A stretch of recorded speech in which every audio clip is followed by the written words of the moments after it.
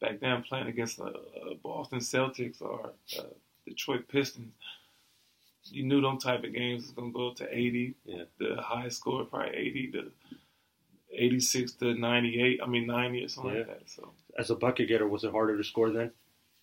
Yeah, but a bucket getter won't say it was ever hard to score. It's never hard to score. I want to say because okay, all right. You coming off a screen down low under the hoop.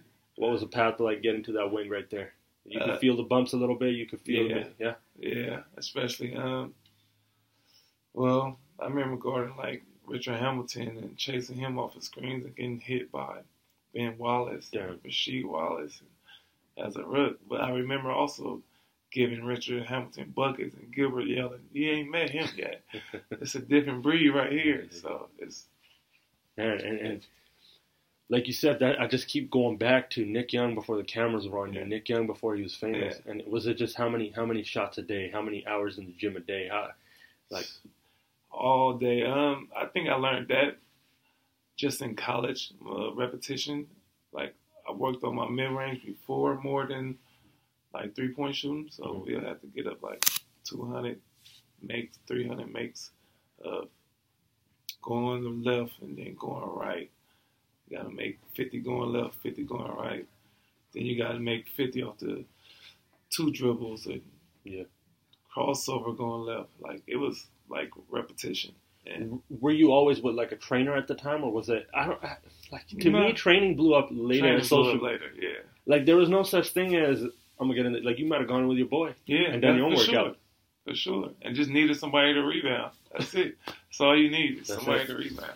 Man. You shouldn't know like the things to do in the court. You shouldn't need like a so-called specialist trainers. Like they are now, you know. But I think that's killing the purity and artistry of some of these guys. Yeah. Like you would have gone in a gym and worked yourself out. Yeah, for sure. There was no such thing as I'm going to be in here for an hour. Yeah. Right? If you've been with a trainer, for sure, you already should have muscle memory of what to do when you're in the gym. You shouldn't need somebody to tell you constantly what to do every time. 100%. Yeah. So at what point in the league did you get to where it was like, okay, I'm going to have to do my damage in limited minutes.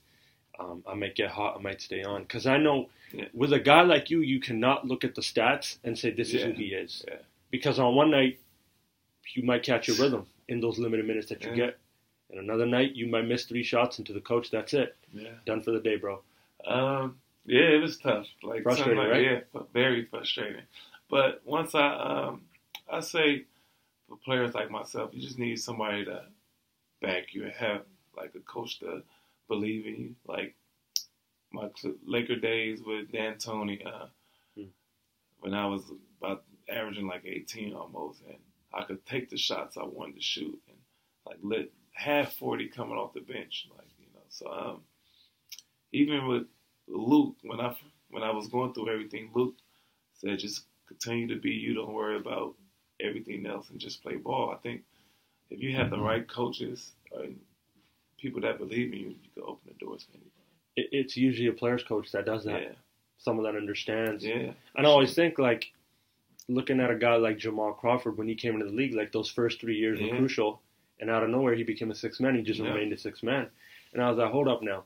If I were running his team, make him the starting point guard, put Eddie Curry, run the pick and roll. And Jamal would have been a franchise point guard for the rest of his career. Yeah, you get tagged.